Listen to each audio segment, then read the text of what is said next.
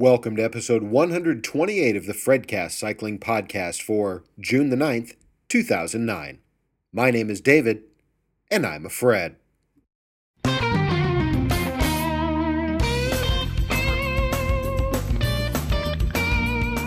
On this week's episode of the FredCast, a Twitter birth announcement, Bernard Hinault speaks out, a bike riding supreme, the Dauphiné Libéré, Bernard Cole points the finger of blame at the Tour de France's top 10, a bike that goes 73 miles per hour, and much more. Following the news, midnight looks like a great time for a bike ride. And then, of course, pod-safe cycling music. So sit back, relax, and if you're riding your bike, hammer just a little bit harder, because here comes the FredCast.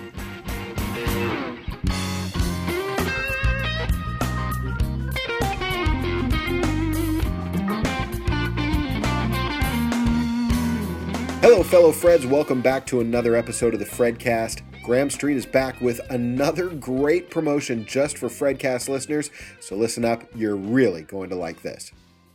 Hey, FredCast listeners and fellow everyday cyclists. This is Graham Street, owner for CycleClub.com. I got a question for you today. If 7 days from now you were, say, 3 to 7 pounds lighter on the bike, would that make you happy? Do you think it would make you a little stronger or faster in the hills? Do you think it would make you a little bit more efficient for your longer rides or your favorite group rides? I bet you it would. Now, I got another question for you. How much money have you spent on bike gear to help lighten your bike weight? New frames, new wheels, new stems, new bolts that hold the stems, $100, $500, $1,000. It's amazing how much money as everyday cyclists we spend trying to lighten our bike, and that bike weight, even at its lightest, is a fraction of what we weigh. You see, the greatest opportunity for you to improve in the hills, and of course in overall cycling performance, is to drop some extra body weight and maintain or improve strength. And that's precisely what we do at Cycle Club every day, especially with our most popular system, which is our 7-day fat loss boot camp. 7 days to guarantee 3 to 7 pounds of body weight off your body, no matter why you ride. 3 to 7 pounds, that's significant. We've had thousands of people from around the world use this boot camp every single day with great success. What I want you to do right now is go to thefredcast.com. I have a special banner and link there for FredCast listeners. I invite you over to Cycle Club to become a member. If you're kind of skeptical about becoming a full-time member for the year, join for the month, $19.95. You'll get our Fat Loss Boot Camp, all of our modules, access to all of our workouts, our climbing boot camp included for $19.95. For $19.95, if you're 3 to 7 pounds lighter in 7 days, would that make you happy? I bet you it would. I'll see you over at Cycle Club. Oh, I don't know if you heard that correctly, but Graham is offering you a month of Cycle Club membership for $19.95. That's going to give you not only his fat loss program, 3 to 7 pounds guaranteed that you're going to lose in the next 7 days, but it gives you access to everything that's in Cycle Club for an entire month. All the stuff that Graham's been talking about for the past couple of months. That's a screaming deal. There's no way that this is going to last very long. So go over to thefredcast.com and check this out. I'm a Cycle Club member. I get something out of it every single day. I know you will too, but I also know that in these economic times, sometimes you're not really looking to sign up for the full year until you've had a chance to try it out. And that's why Graham is making you this offer. $19.95 for a full month of Cycle Club. You're going to get a lot out of it. Go check it out now. You'll be 3 to 7 pounds lighter, and you'll be a lot happier on the bike just for having joined Cycle Club. Once again, I also want to thank Graham Street and Cycle Club for their support of the FredCast. One last bit real quick before we get to the news. Graham and I are going to be doing another one of our Q&A sessions. Last time you remember we did a two-parter about climbing, and I got a lot of great feedback on that. Our next version of Q&A with David and Graham is going to be about training for centuries and about nutrition. So please send your questions by email or voicemail or by Twitter, but let us know what questions you've got about training for centuries and about nutrition. We'll be holding that Q&A here in a couple of days, and we will be presenting it to you on a future version of the FredCast. Topping the news tonight is a special birth announcement because, as you remember, last week we talked about the fact that Lance Armstrong and his girlfriend Anna Hansen were expecting a baby, and Lance tweeted about that as he headed to the airport after the Giro d'Italia ended last week. Well, just a couple of days later, came a tweet from Lance that said simply, "What's up, world? My name is Max Armstrong and I just arrived. My mommy is healthy and so am I." This came on Lance's account at about 11:15 Eastern Daylight Time last Thursday night, for those of you who want to keep track and maybe send little Max a birthday card. There was also a picture attached, and then a couple of minutes later, Lance tweeted about how happy he was with the doctor and nurse for the job that they did in the delivery. So congratulations to Lance and to Anna, and welcome to the world, Max. You are going to be watched by over 1 million Twitter users, because Lance has just gone over 1 million followers on Twitter. Kind of a cool way to announce a birth. And for Lance, who prefers to make his own news and then report it, this was very typical.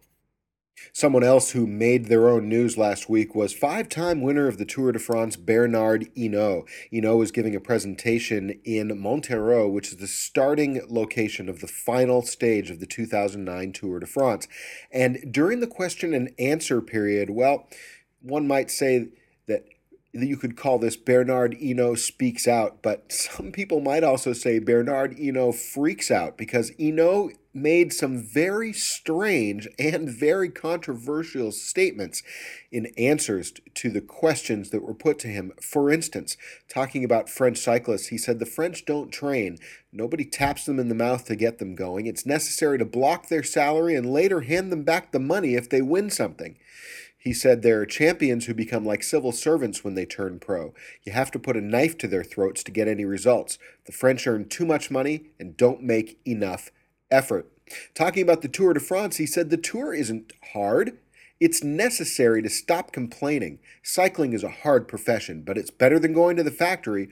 A racer who wins is never paid too much. If you really want to win, you fight until your last breath. Talking about Lance Armstrong coming to the Tour de France, he said, "I hope he won't be there. Is he afraid of France? Nobody forced him to come. He has only to stay home. He cannot win the Tour. I hope that Contador gives him a beating." Talking about radios in the Tour, he said, "I'm against them. It's just a Game Boy that has a gigolo attached at the end, telling the racer when to take a piss. With Guinard, we studied the map and the wind the morning before the stage." Then, talking about Greg LeMond, he said, "He was a good racer, but not an attacker. He was unable to make tactics by himself. In 1986, I kept my promise to help him win the Tour. Me, I just wanted to have fun." Sort of strange comments from Bernard Hinault, and I've put a link in the show notes and also in the enhanced podcast on where you can find the original version of these quotations in French on the Le Parisien website. Go ahead and take a look. It really is bizarre. Last year, you'll remember that several times I mentioned the tragic deaths of racers Christy Goff and Matt Peterson, who were killed in an accident in Santa Clara County, California, when Sheriff's Deputy James Council fell asleep at the wheel of his patrol car, crossed the center median, and killed the two cyclists and injured a third other. It was proved that Council fell asleep at the wheel after working a 12-hour shift, and now, as a result of that accident, Council has been demoted to a position of technician, and he'll be taking a $30,000 pay cut and spending 4 months under house arrest. Now, cycling groups in the area have asked the department to change their policy that requires officers to work 12-hour shifts. According to Anthony Borba of Third Pillar Racing in the local community, quote, "There was evidence that the officer was working a late night 12-hour shift the night before and then was placed into a car in the early morning the day of. I think that's a very dangerous practice." Santa Clara Sheriff's Department spokesman Sergeant Don Morrissey said that the department has hired a sleep deprivation expert who used to be with NASA, and that they're going to look at the research into what working 12-hour shifts means and how it impacts their personnel. Seems pretty clear to me what 12 hours on and then going right into another shift the next day will do to a person. It doesn't take a high-paid former NASA sleep deprivation expert to explain why it is that Council fell asleep at the wheel. It seems to me that not only does Council bear some responsibility, but, and this is personal opinion only, that perhaps the Sheriff's Department needs to own up to their part in this tragic and very avoidable accident. Another week, another FredCast. Another product recall. The U.S. Consumer Product Safety Commission is announcing a voluntary recall of 2005 model Novara Triunfo bikes. About 260 of these bikes were sold by REI around the country, and the problem here is that the fork can separate from the steerer tube, causing the rider to lose control and, of course, posing a fall hazard. REI has received 2 reports of forks separating, causing riders to fall, and the injuries include a fractured clavicle, broken teeth, facial damage, and head injuries. Maybe I should have put a warning on this story. Now, again, this recalls 2005 Novara Triunfo bikes. That's Trionfo, with aprebic carbon fiber forks, APREBIC. The bikes are blue and white with black forks and have the name Novara printed on the bars. They were sold at REI retail stores nationwide from January 2005 through August 2006 for between $720 and $1,900. They were made in Taiwan, and of course, you should stop using the bike immediately, return them to REI for a free repair. And as always, in the show notes and in the Enhanced podcast, you will find links to where you can find more information on this recall. The Enhanced podcast has the link to the CPSC recall page, but the show notes have links not only to the CPSC page, but also to the REI recall page and to a PDF on REI's website that discusses this recall specifically.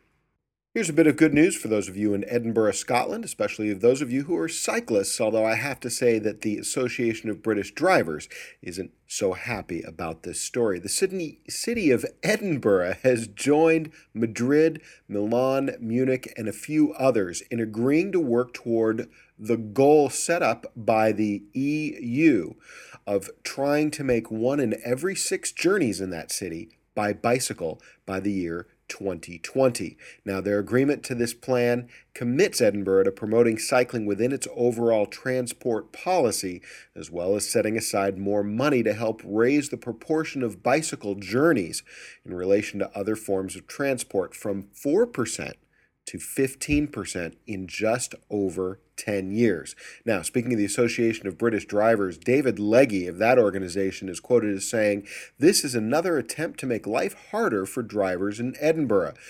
Don't know what mandate the council has for signing up to this or whether they've asked people on the streets whether they actually want this. It sounds ambitious, and I'd like to know what research the council put into it before signing up." Now, the council said that the decision to sign the agreement was part of its long-term vision for Edinburgh, but said it had yet to decide on exactly what they would do in order to meet that 15% target. Meanwhile, Gary Bell of the cycling lobby group Spokes said that he welcomed the decision, saying, quote, "I think the council will have to do a fair bit of work if they're going to achieve that sort of target." Now, Councillor Gordon Mackenzie, the city's transport convener, said, quote, "Edinburgh has to address both congestion and healthy lifestyles. This is why we're so keen to sign up to the ambitious targets of the charter. Getting more people onto their bikes is not just good for the environment, it's good for their health and well-being too." Well, by now, many of you around the world are familiar with the name of Judge Sonia Maria Sotomayor. Born in 1954, Sotomayor is a federal judge on the United States Court of Appeals for the Second Circuit. Now, the U.S. Court of Appeals, although there are several circuits around the nation, is the nation's second highest court. Judge Sotomayor was recently nominated to the Supreme Court of the United States, the highest court in the land, and that was on May 26, 2009, President Barack Obama nominating her to replace retiring Justice David Souter on the Supreme Court. Well, what on earth does this have to do with cycling? Well, Senator Chuck Schumer was talking about Sotomayor and her bid to become the next Supreme Court justice. In order to do that, you have to be confirmed by the United States Senate, and so she's been making the rounds on Capitol Hill. And after her meeting with Senator Schumer was quoted as saying, "She's a very human person." He said that they talked about New York and then went on to say, "She's a bicycle rider. I'm a bicycle rider. We talked a little bit about our favorite routes. So, those of you in the U.S. who may be watching this nomination closely to see whether or not she gets confirmed, whether you agree with the nomination or you don't agree with the nomination, those of you listening do have something in common with Judge Sotomayor. We're all bike riders. Well, from the world of politics to the world of professional bike racing, it's time to talk about the Dauphiné Libéré, the traditional prelude to the Tour de France every year. The Dauphiné is taking place right now. It started on June the 7th and it ends on June the 14th. As I mentioned on last week's show, there's a couple of key stages in this year's race. One of them starts tomorrow, and that is the 42-kilometer individual time trial. Alberto Contador still favored in this year's race, but we'll see what happens as we talk about the results so far. The other big stage, the one that a lot of us are looking forward to, is the one on Thursday as the riders make their ascent of Mont Ventoux being the penultimate stage of this year's Tour de France. A lot of folks looking forward to that famous climb in Provence, so we will see how that goes as the week progresses. As far as riders that you should be looking at this year, again, Alberto Contador from Team Astana, definitely somebody to look out for. He's already won the Tour de France, and he's gunning for it again this year. Alejandro Valverde, we've talked about him before. Alejandro has been banned from racing in Italy, but since the Dauphiné stays entirely in the country of France, he is racing in this year's Dauphiné. Again, Cadel Evans from Silence Lotto. He took second place in last year's Tour de France, criticized for not attacking, and he lashed back at those folks who criticized him last year, and he's one of the folks to look for in this year's Dauphiné. Ivan Basso, of course, is racing this year. Tom Bonin is racing. David Miller. There's a lot of very good riders. Conspicuously absent, somebody who has used the Dauphiné as a prelude to the Tour de France himself in the past, is Lance Armstrong. Again, he's back in the United States at the side of his girlfriend, Anna Hansen, as they have welcomed the birth of their son, Max.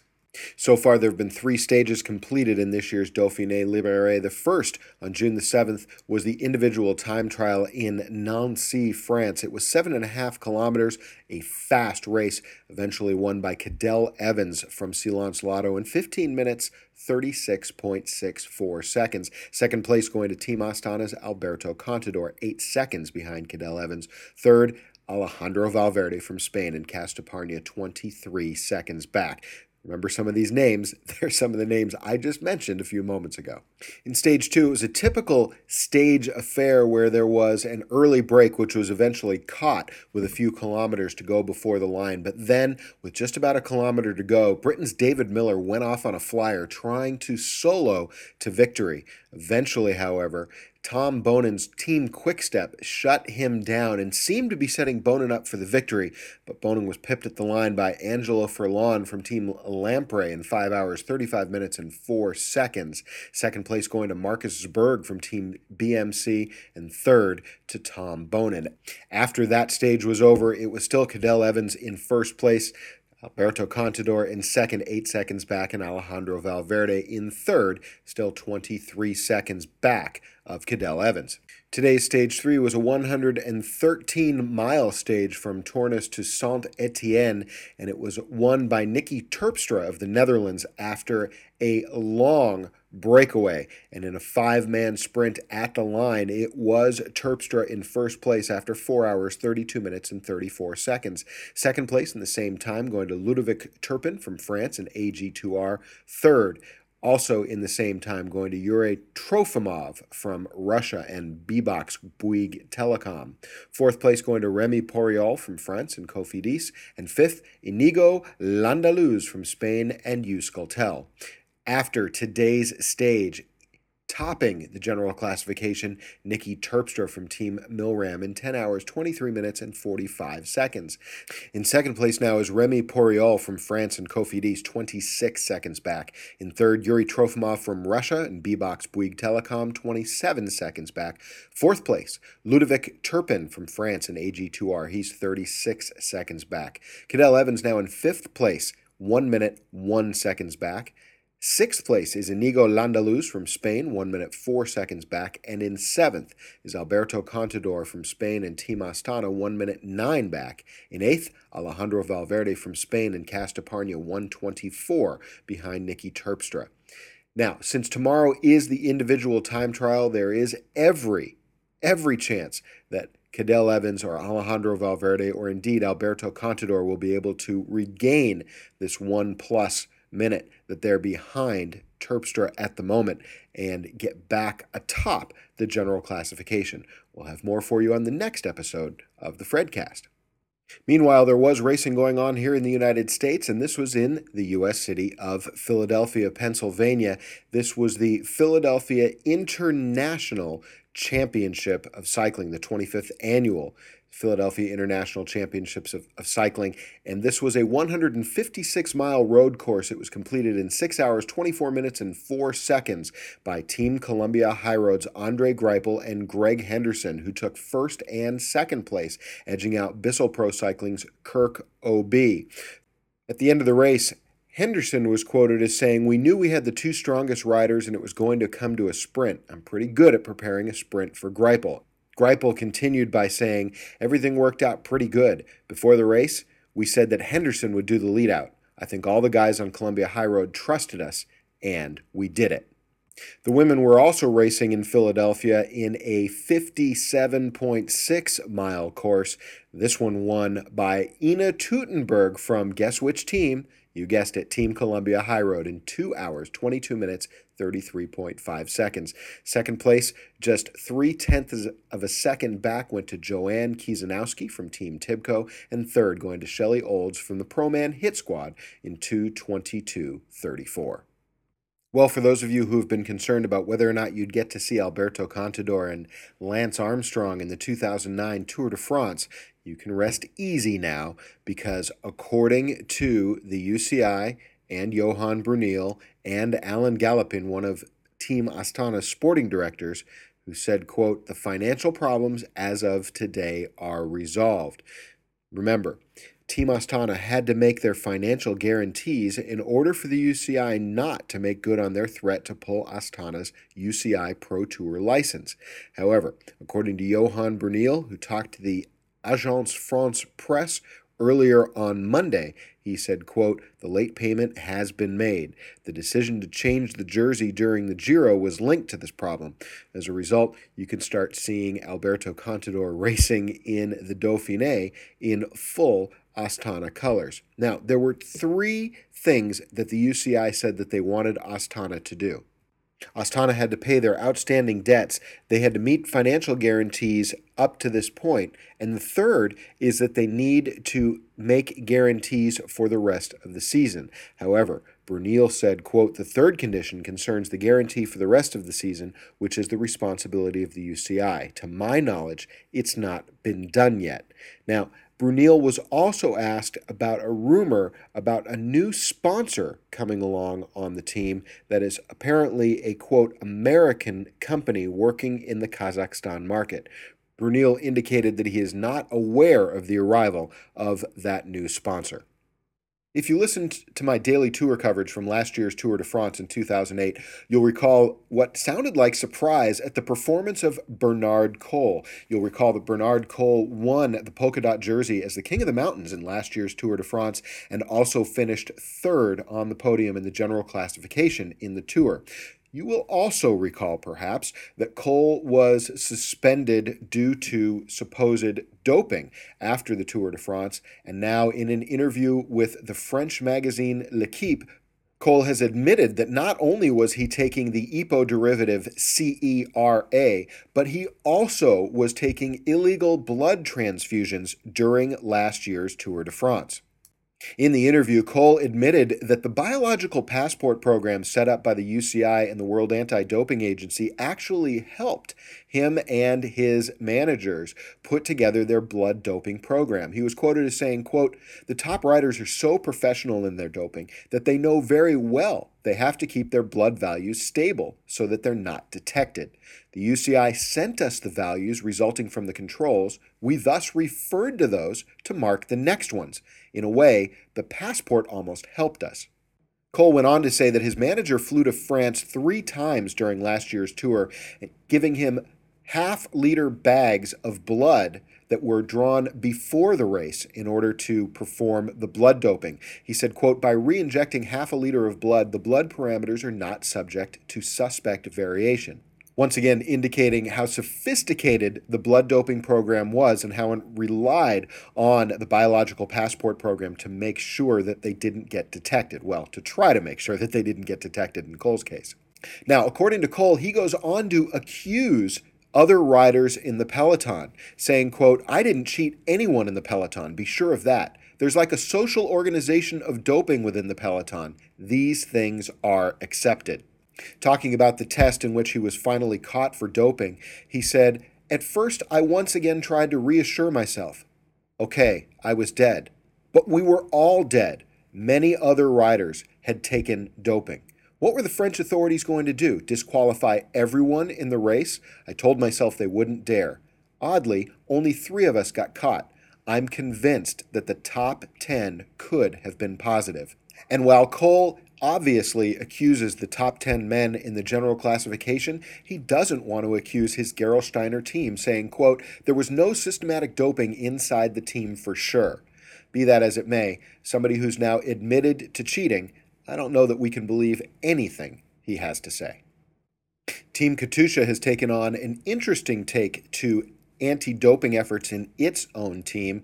They've imposed new conditions on their racers, saying that if they test positive, they would have to pay a fine of up to 5 times their annual salary back to the team. However, 3 members of the team, including Robbie McEwen, Gert Stiegemans, and Kenny DeHaze, have said that they are not interested and are refusing to sign contracts with those new conditions. And while the press is reporting simply those facts, that some of those riders are refusing to sign the contract, Robbie McEwen on his website said that he's not against this addendum in his contract. However, he's been advised, I guess by legal counsel, that some of the terms were, quote, not judicially correct. He then went on to say, I fully support the principles behind the anti-doping stance of my team, and when the issues concerning the details of the addendum are clarified, I will add my weight to the Katusha campaign. I want it clearly understood that I am absolutely anti-doping. So it seems like it's just a technicality, perhaps a legal detail in the contract, and then it sounds like McEwen will sign it. So it's not a matter of being a doper or not anti-doping. He just doesn't like the terms of the contract as they've been presented. We'll see whether or not that changes in the days and weeks to come. The question, however, is whether or not Spanish cyclist Antonio Colom of the Katusha team has signed the contract yet, because he was suspended last week after testing positive for the blood booster EPO after he was targeted by the UCI and its biological passport program. In a statement, the UCI said this adverse finding is a direct result of a targeted test conducted on Colom using information in his blood profile and knowledge of his upcoming race schedule. He's been suspended until the Spanish Cycling Federation can hold a disciplinary hearing. However, he can ask for his B sample to also be tested. I'm really curious to find out whether or not he signed that addendum, and if so, whether or not Team Katusha will go through with it and ask him for that 5 times salary penalty. Everyone's concerned about environmentalism and going green, and Swobo is taking it to a new level with their Message in a Bottle project that they're using to hopefully raise awareness about water bottle waste and the impact that bottled water has on our Earth's precious water resources. What they've done is they've put together a program where you can buy a water bottle from Swobo for $6. And then when you're done with the bottle, when it's worn out and you want to get rid of it, instead of throwing it away, it is pre-addressed. So all you need to do is put a stamp on it and drop it in the U.S. mail, and it will then be sent to the Nestle Water Bottling Corporation. Printed on the bottle is a message protesting Nestle's contribution to water bottle waste and the toll that it takes on our environmental resources. According to Tim Parr, the founder of Swobo, quote, we feel that the world doesn't need more water bottles with company logos, but we also know that water bottles in and of themselves are a good thing. because they promote tap water use over bottled water use. So, we created a program that allows the bottle to do the deed of holding tap water, but then it acts as a soapbox once the user is done with it. Our goal is to flood Nestle with the idea that maybe creating containers that hold tap water is a better business than trucking water all over the world. We'll see. And like everything else we do, this seems like a lot more fun than just making water bottles. All Swobo water bottles are biodegradable, recyclable, and recycled. This coming to us from a story in Bicycle Retailer and Industry News. If you'd like more information, I've put links in the show notes and also in the Enhanced Podcast. Hey, do you remember a couple of weeks ago we talked about the University of South Florida dean who was involved in, well, stealing a graduate student's bicycle and giving it to somebody else to ride? The administrator's name was Abdul Rao, and he's reached a deal with the Hillsborough State Attorney's Office saying that he will not face criminal charges, but however, he will have to participate in community service and pay a fine for helping to steal that graduate student's bike. According to his attorney, this deal was not an admission of guilt. However, since that video is on YouTube and does show him and another man stealing that bike from a campus loading dock, well, it seems pretty clear to me. Of course, Rao, a former senior associate vice president for research from the University of South Florida, has resigned from his job. For any of you who have been following the FredCast for any length of time, especially if you follow my Twitter feed, you know that I spend a lot of time traveling for business. And one of the resources that I find exceptionally helpful to me on the internet and on my iPhone is Google Street View. Now, if you're not familiar with Google Street View, just go to maps.google.com, type in an address in most places in the United States and a lot of places, other places around the world, and you'll find that if you drag a little icon of a little guy to the street, you'll actually be able to walk through or drive through a neighborhood and see everything from street level. Now, Google accomplishes this with specially equipped cars that have 360-degree cameras mounted on top. They drive through neighborhoods, taking pictures and then mapping those onto their Google Maps website. It's exceptionally helpful. I used it the other day when somebody wanted me to meet them at a restaurant. I just wanted to make sure I was going to go to the right place, and so I was able to look it up. Well, Google is now, according to the USA Today, Google is now looking at adding cycling and hiking trails to their Street View feature. As a matter of fact, Google now has this unique trike. And by the way, if you go to the show notes or to the Enhanced Podcast, you can click on the link and see what it looks like. There's a video there. They have this trike, and on the back is mounted a power unit, and on a little tower behind the cyclist, there is the typical Google Street View calendar. Now, so far, they've only started with one bike trail in Monterey, California, but they have cyclists out in California, in Italy, and in the UK looking for hiking and biking images from those locations over the summer. They're also going to be adding shots from United States theme parks.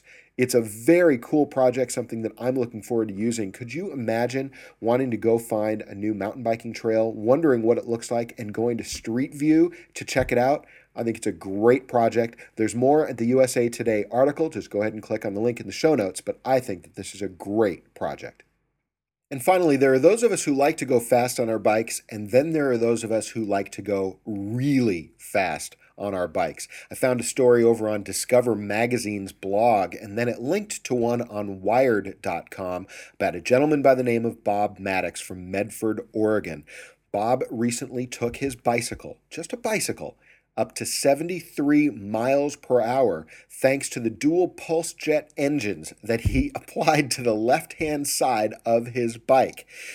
This pulse jet ignites fuel and air 70 times per second, and it's a similar technology to what the Germans used in their buzz bombs in World War II. Now, this is the second generation of Maddox's jet-powered bike. The first had a single jet engine taking him up to 50 miles per hour. According to Maddox, quote, "I feel real safe buzzing around at around 50 or so." But can you imagine what it's like to take your bicycle 73 miles per hour? I like to go fast on my bike, but that is just ridiculous. Well, that's going to do it for the news for this week's episode of the FredCast. But I did want to remind you that we are still planning on going to the Alps September 5th through the 12th, and we'd love it if you join us. This is our Chasseur de Col 2009 trip. We're going to be going to some of the most famous climbs in the Tour de France and some of the most beautiful scenery you've ever seen from the saddle of a bicycle. Climbing up to 12 of the Alps' most famous climbs, including the Col de la Colombière, Col du Telegraphe, of course, the Alpe d'Huez, and my favorite, the Col du Galibier. I hope you'll be able to join us. There are links in the show notes and in the enhanced podcast. We do need to get people signed up as quickly as possible. So if you've been fence sitting on this one, it's time for you to get a hold of Viva Travels now and get signed up. Check out the links. We're going September 5th through 12th. I hope you'll join us in the Alps this year.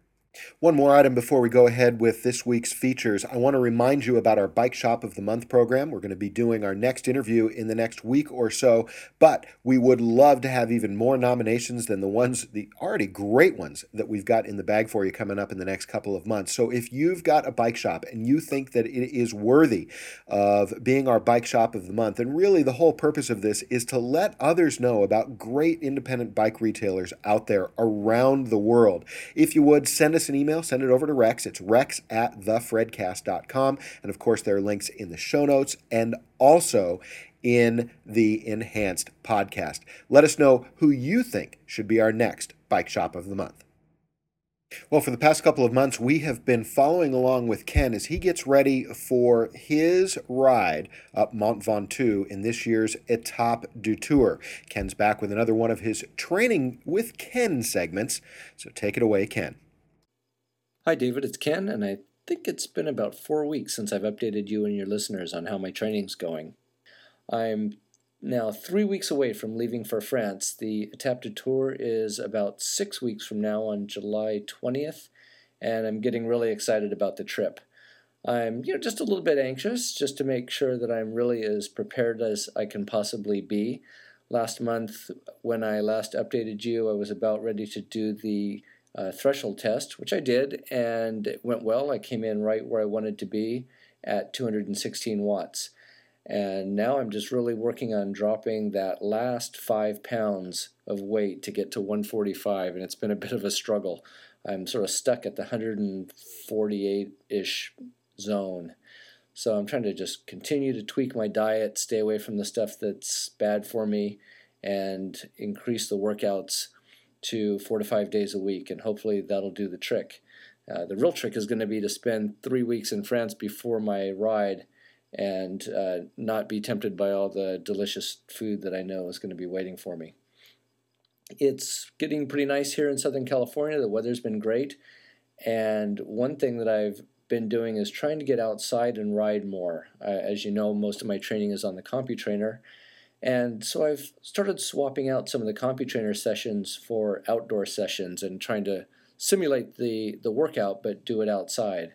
After a few weeks of this, I really haven't felt like I've been getting the same level of intensity on the outdoor rides. And last night I did another threshold test which came in at 218 watts, and that's a 1% improvement over last month, but quite a bit below the 4 to 5% improvement I've been seeing before that.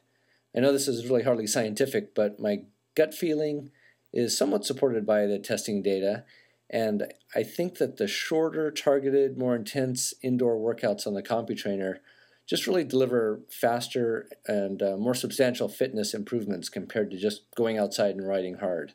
So I'm still trying to find that perfect balance of indoor-outdoor riding because, let's face it, we ride bikes to get outside and enjoy the company of other people. And the whole purpose of getting fit is to go out and enjoy riding with our friends. So I don't want to completely devote myself to riding indoor with a computer, but at the same time, since I'm training for a specific event, I really need to focus on getting as much fitness improvement as quickly as I can. The other thing I've been working on is fine-tuning my bike and my other gear that I'm going to need for the ride.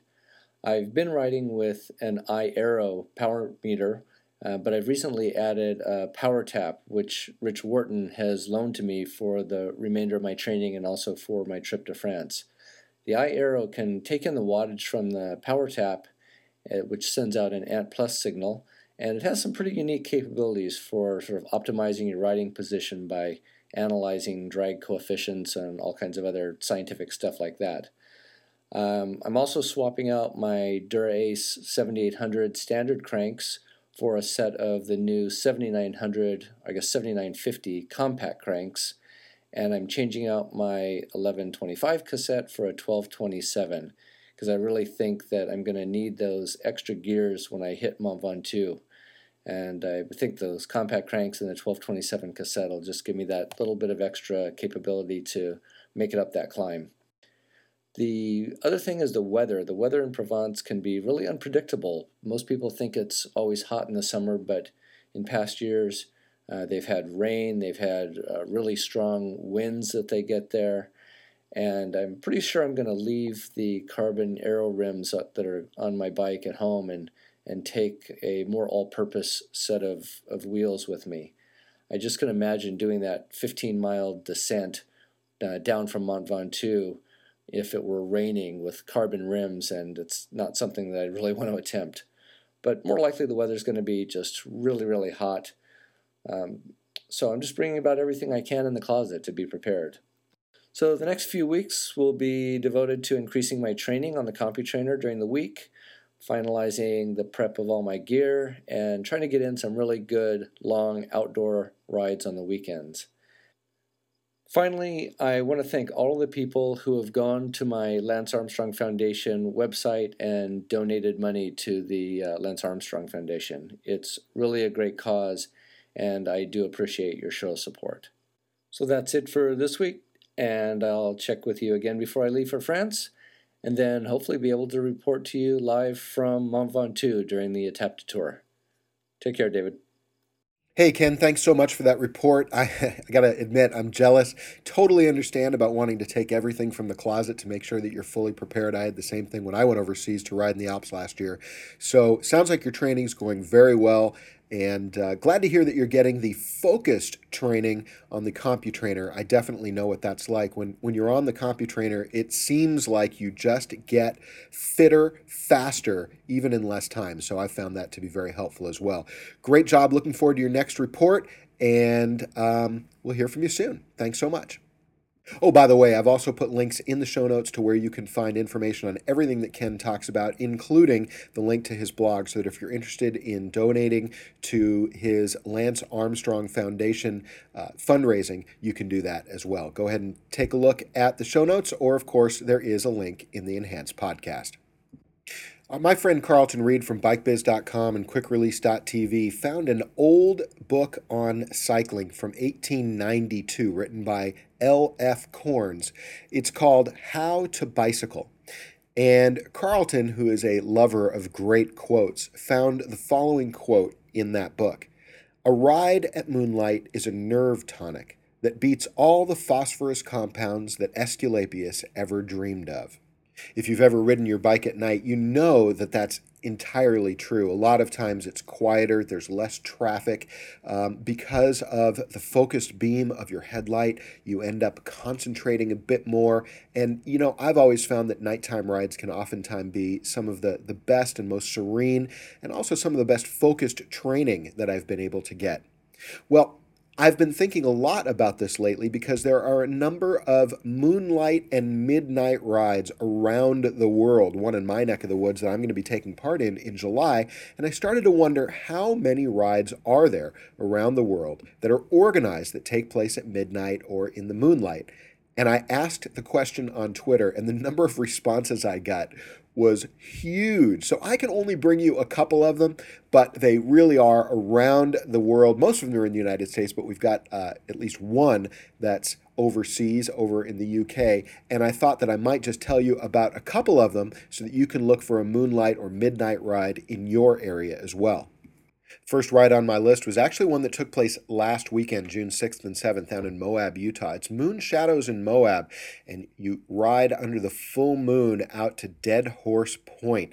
A beautiful place in the daytime, and I can just imagine what a great ride that is at night. I'm sorry I missed that. That's from Skinny Tire Events, the folks who did the Moab's Skinny Tire Festival that I reported on several months ago. Now, in Portland, Oregon on June 13th, this one may or may not be for the kiddies. Make sure that you keep this in mind. It's the World Naked Bike Ride, again in Portland, Oregon. By the way, every one of these rides I'm going to tell you about, there are links in the show notes, not in the Enhanced Podcast, because there's just too many to put in here. And again, this is just a sampling of the rides around the world. June 16th, also in Portland, Oregon, it's the Tapas Ride, and this one is billed as bikes, food, wine, and style. Sounds great. I wouldn't drink too much wine or drink too much food if you're going to be on your bike as well.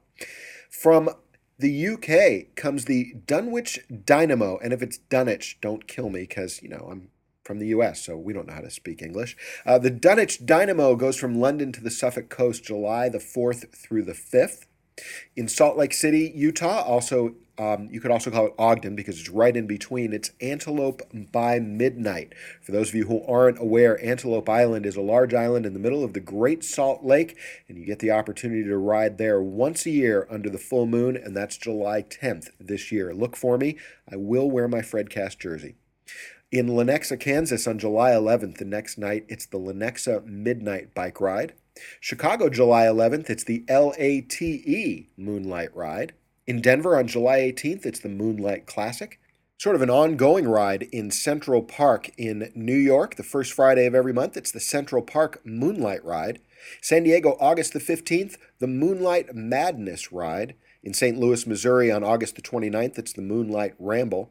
On October 3rd, if you're anywhere near White Sands, New Mexico, check out the White Sands Moonlight Bicycle Ride. There's also the Moonlight Ramble in Houston, and in Washington, D.C., a variety of companies will take you on a D.C. Monuments Night bike tour. This is just a sampling of some of the organized tours and rides that you can take on your bike. Remember, if you're going to do these, wear reflective clothing, put on a headlight on your bike, put a nice bright taillight on, make sure your reflectors are working.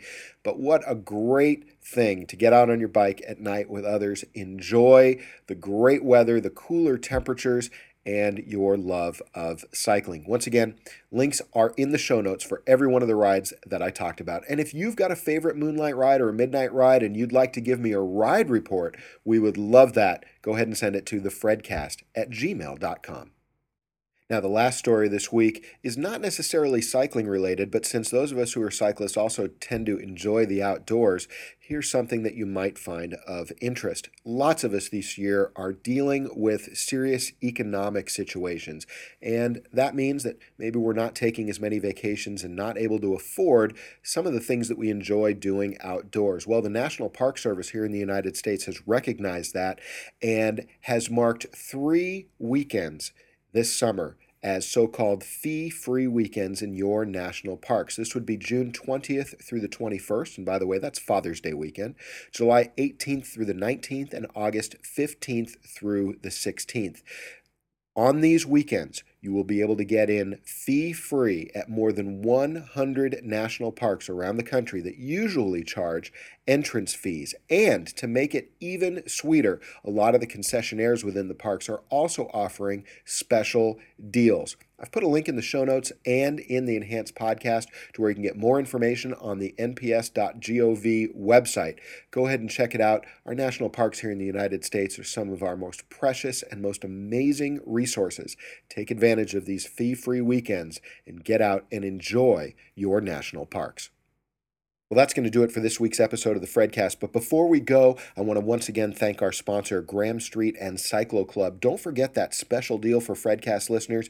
You can sign up for 1 month of Cyclo Club. Not only take advantage of his 7-day lose 3 to 7 pounds boot camp, but also take advantage of all of the great features of Cyclo Club. Go to www.thefredcast.com for more details. Just click on the Cyclo Club link at the top of the page, and we thank Graham and Cyclo Club for their support. I also want to remind you that you need to sign up as quickly as possible for our French Alps trips. Once again, go to www.thefredcast.com and click the travel link at the top of the page to join us in the Alps. And if you'd like to contact the FredCast for any reason, go ahead and send us an email. Our email address is thefredcast@gmail.com. Of course, you can check our website anytime at www.thefredcast.com. Follow along on Twitter, twitter.com/FredCast, or go ahead and send us a voicemail or an audio comment anytime. You can use our FredCast listener hotline. That number is area code 435-258-6FRED. That's 435-258-6373. And with the housekeeping out of the way, you know what that means. It's time for PodSafe cycling music, something we've been doing since show number 1 and will continue to do. Tonight's music comes to us from the PodSafe Music Network at music.podshow.com. Tonight's cut is by Phil Ayub. It's a song called River to the Ocean. I think you are going to like it. We'll be back again next week with another episode of the FredCast, but between now and then, enjoy the music, but most of all, enjoy the ride.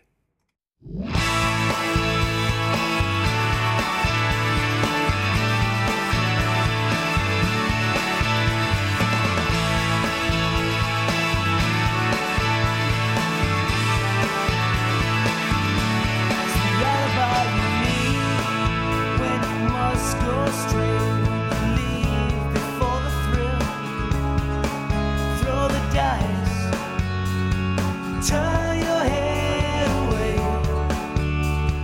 Turn your head and light a candle. Say a prayer. There's something in this time of year, but summer's coming. It's in your ear.